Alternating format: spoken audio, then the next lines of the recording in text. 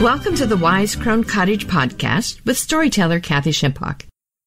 Here we'll meet the crone and uncover her wisdom as found in fairy tales, folk tales, and myths.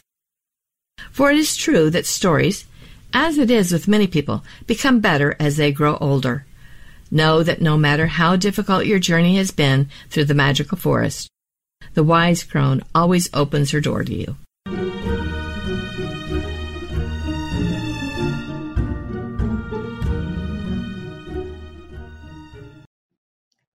In this episode, I'll read you a story I wrote many years ago entitled Crone versus Cyclops, a confrontation in the forest.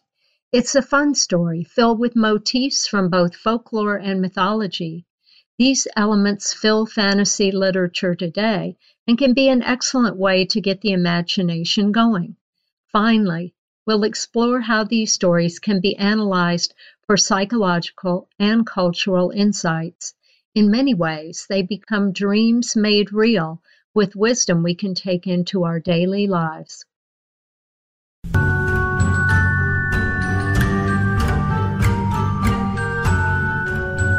A great while ago, when the world was full of wonders.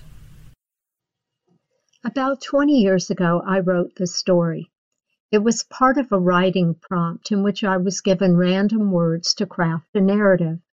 I found the writing recently and thought the message had a surprising relevance today. The story is filled with folktale and mythology motifs. Hans Christian Andersen based his stories on the folktales of the past, as did C.S. Lewis, J.R.R. Tolkien, and J.K. Rowling. We love this literature because it is filled with familiar plots, characters, and archetypes, all given a new and unexpected twist. A popular example would be the Percy Jackson books written by Rick Riordan. In this series, Percy is the demigod son of the Greek god Poseidon. He faces a hero's journey that brings characters and elements from Greek mythology into the contemporary world. It's an enjoyable read for both children and adults. How would the world be different if Greek mythology continued today? Riordan gives us some ideas. Marina Warner writes, "Folktales seem to offer the possibility of change far beyond the boundaries of their improbable plots or fantastically illustrated pages. The metamorphosis promised more of the same, not only in fairyland, but in this world, and this instability of appearances, these sudden swerves of destiny, created the first sustaining excitement of such stories. Like romance, to which fairy tales bear a strong affinity, they could remake the world in the image of desire. That this is a blissful dream need not be dismissed as totally foolish." Warner understands why we continue to love these tales and why they are often the basis for current literature.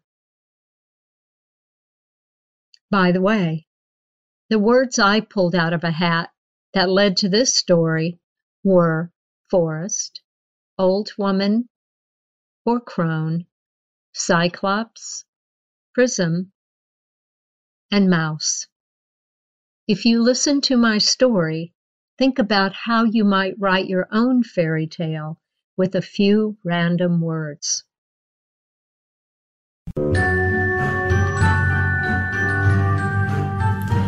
But now, a story. Not in my time, not in your time, but in the wise crone's time. Once upon a time, there was an old woman. She might even be called a crone, for she lived in the forest in a small cottage in the center of a clearing. Light surrounded her home, but the forest itself was dark and foreboding. The woman was afraid to leave it. She felt like she had been there for years. Her cottage was quite cozy. In fact, it was filled with all the objects she loved: dried flowers and grasses, feathers and bean pods, pine cones and mica. These objects found their way into the clearing and then into her life. It was both a mystery and a miracle that the old woman could survive in the forest all alone. But somehow, no matter what the problem or how difficult it became, the solution or resolution would magically appear the next morning. If she were hungry, food would appear. If she were lonely, an animal or traveler would appear. All her needs were always met. She expected nothing less. One day, she awoke to darkness. It was so unusual, the crone was puzzled. It was day, but the light was gone. Where could it be? She thought. She waited inside the hut, hour by hour, minute by minute, looking for a change, but none came. Day after day, she stayed inside in desperation. Finally, she became hungry and knew she had to leave the cottage to see what she'd find in the clearing. It had never been this dark before, and the old woman didn't know what she would face when she opened her door. Even so, she summoned up her courage and went outside. From the threshold, she looked up at the sky that was now black. Much to her surprise, she saw an enormous creature whose body was blocking the sun. Was it a giant?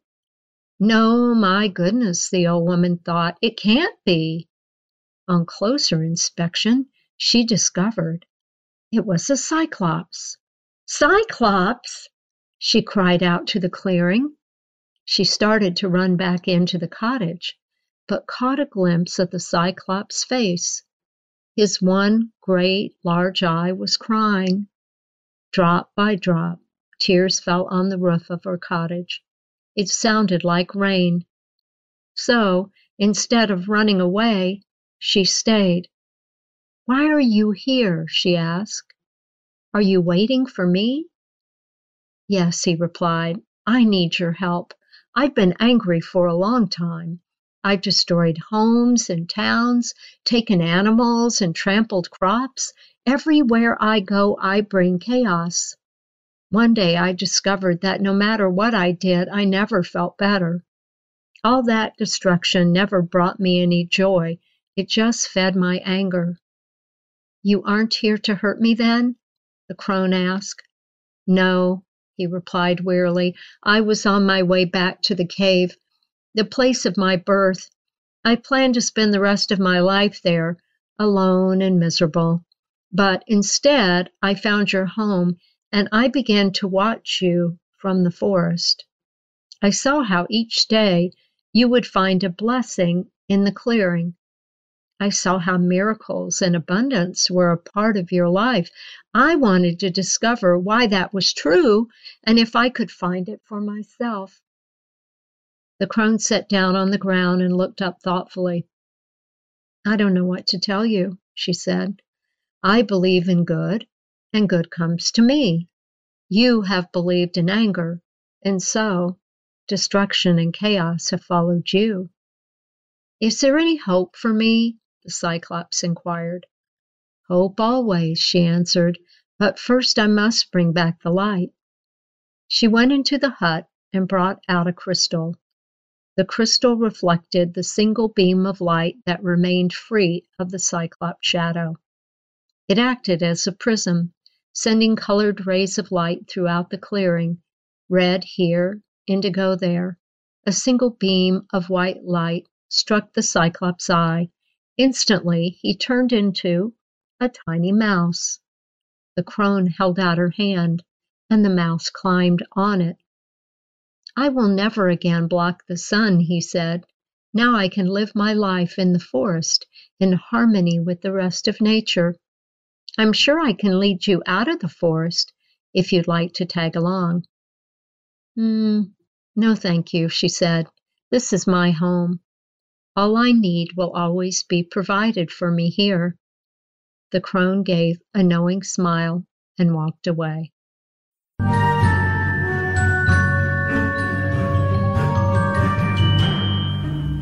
You may be wondering how I know these old stories, but that is a story for another day. The moral of the story is... Surprisingly, the story seems to match the tenor of the times. An old woman living in isolation, alone deep in the forest. She's afraid to leave, surrounded by unknown darkness. Feels a bit like the pandemic, doesn't it? But she's lucky, even if she doesn't realize it, for she has all she needs to survive and more. She is the crone, after all, and wise enough not to grumble, whine, or complain. She merely accepts what is. But one day, the darkness that had continued to grow surrounded her world. All the light was gone. She waited in fear until hunger overtook her. Then she made her way into the clearing. Many of us feel today that we live in a world ever growing smaller and darker. The growing risk humanity faces from pandemics, social unrest, corruption, climate change, and divisiveness can feel overwhelming. It may even be dark and overwhelming. If we aren't careful, we run the risk of this darkness overcoming us. But what is the threat this old woman discovers? A giant cyclops. Cyclops are mythical Greek entities, male giants with a singular round eye in the center of their heads. They were the sons of Greek gods, although which god is the subject of debate. Cyclops have no fear of the gods and no regard for law and order. They live wild and savage lives, sometimes as cannibals, eating those humans who get in their way. They are brutal and single-focused. They have only one point of view and are unwilling or unable to see beyond their ideology. There is no doubt that Cyclops are the other. The characteristics of the other is the state of being different from those in a particular society or group. The Cyclops see humans as the other, and humans see Cyclops in a similar way. Cyclops have no desire to build unity or peace, yet the other is simply a construct or an idea. In reality, there is no other, no matter how often groups and individuals argue their differences. Cyclops would find today's environment quite familiar. Chaos and destruction breeds fear, and fear leads to isolation and divisiveness. As we continue to separate from each other, labeling and blaming, demonizing everyone not exactly like us, they become the other. But as the story holds, it doesn't lead to happy times. The Cyclops is crying. He's discovered that separation only leads to despair. The crone who sees beyond the external and to whom there is no other engages him in conversation. "Why are you here? Are you waiting for me?" she asks. She might just as easily have said, "Is it my time?" For darkness brings forth questions of life and death. It seems the Cyclops has discovered that a life filled with hate is a life filled with sorrow. And such is true, for no matter how many wars are fought, shootings occur, lies and words of hate are spoken, only anger remains. The Cyclops is frozen at the moment between life and death. Not the life and death of the body, but of the soul. Still unable to move forward from his past, the Cyclops continues to block out the light, searching for another way and looking enviously at anyone who has found it. He stands in the forest, peering into the clearing. In analytical psychology, the forest represents femininity, an unexplored realm full of the unknown. It represents the unconscious mind and its mysteries. The forest has a great connection with the symbolism of the mother. It's a place where life thrives. From the darkness, The Cyclops watches as the crone receives what she needs without any effort. It seems both mysterious and magical. Sometimes that envy causes as much trouble as anger. The other is not supposed to be happy or have as much or more than we do, the Cyclops thinks. There is only so much stuff to be had, and if they have it, we can't. But the crone knows better. I believe in good, and good comes to me. You believe in anger, and so destruction and chaos have followed you. There are more than enough resources in the world, if only we learn how to share. This story could easily have ended there, but the writing exercise required me to add the word prism. Hence, the crone doesn't stop at hope. Trouble has come to her door, and it's time now to fight. She can't move the Cyclops, and the darkness is too big for a single act. She must bring back the light. She does so with the prism that captures the only ray remaining, and it transforms into all the colors of the rainbow. Problems are not resolved in our singularity, but only in our magnificent human diversity of gender, race, ethnicity, religion, and the multitudes of knowledge and ideas.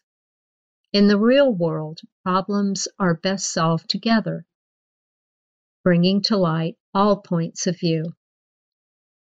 The old woman zaps the Cyclops with a single beam of white light. That is the singular moment of truth. Once seen, the Cyclops is transformed into something much smaller. No longer the other.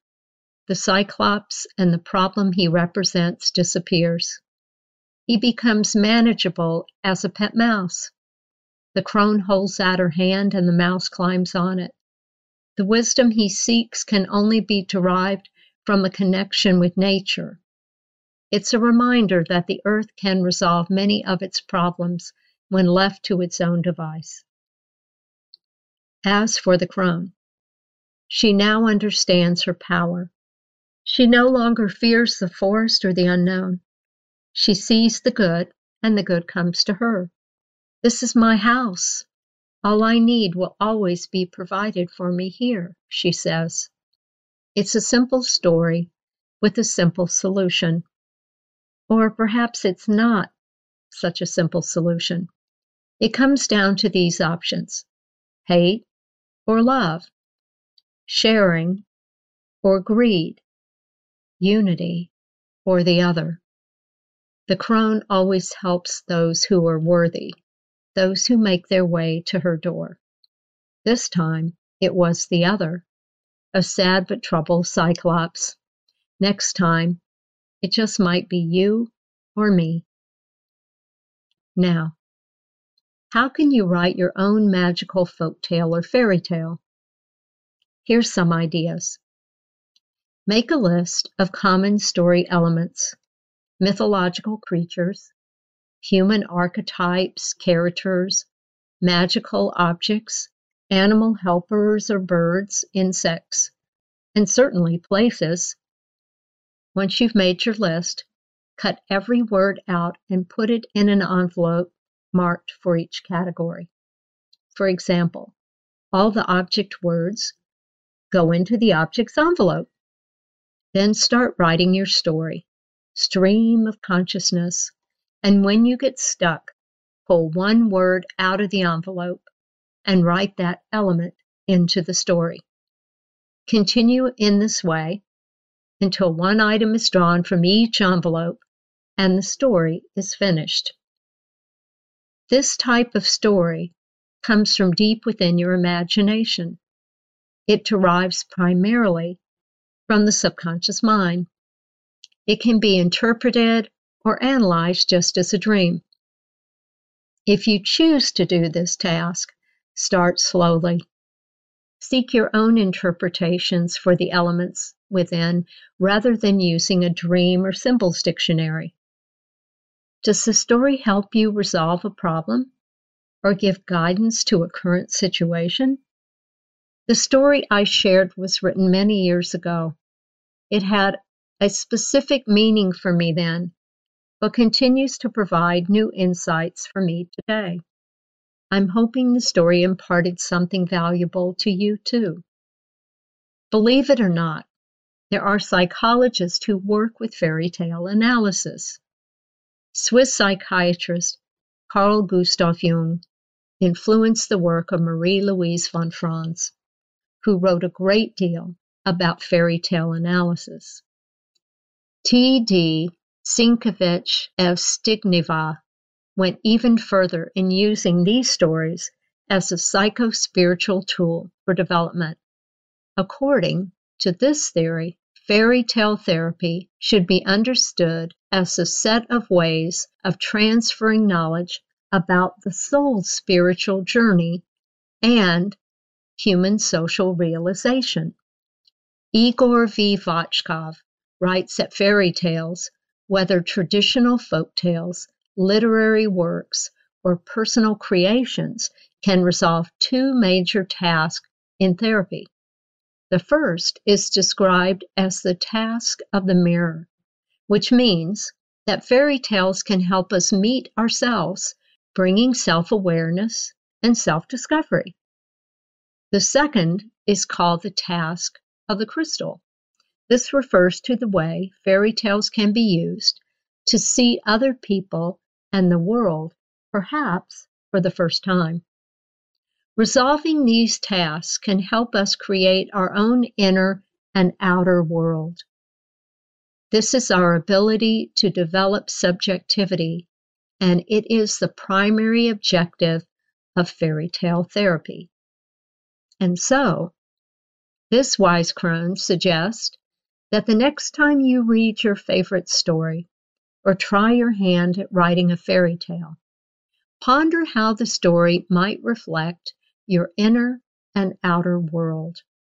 Perhaps you'll unlock the secret of what's most important to you and the treasures you hold in your heart. Your journey begins with Once Upon a Time.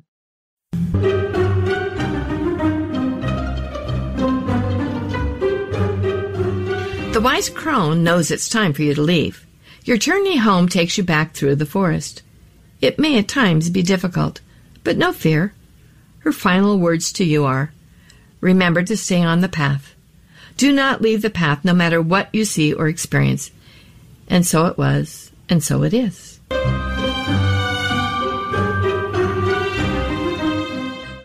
Thank you for listening. This podcast has been sponsored by Heart Symbol Publishing, where you'll find a wide variety of guided imagery downloads to achieve your goals and enhance your life. This is the storyteller Kathy Shimpock. This podcast is narrated by Linda Bennett. Music is The Snow Queen by Kevin MacLeod at Incompetech.com. Licensed under Creative Commons by Attribution 3.0 license. Stories by the Brother Grimm are in the public domain.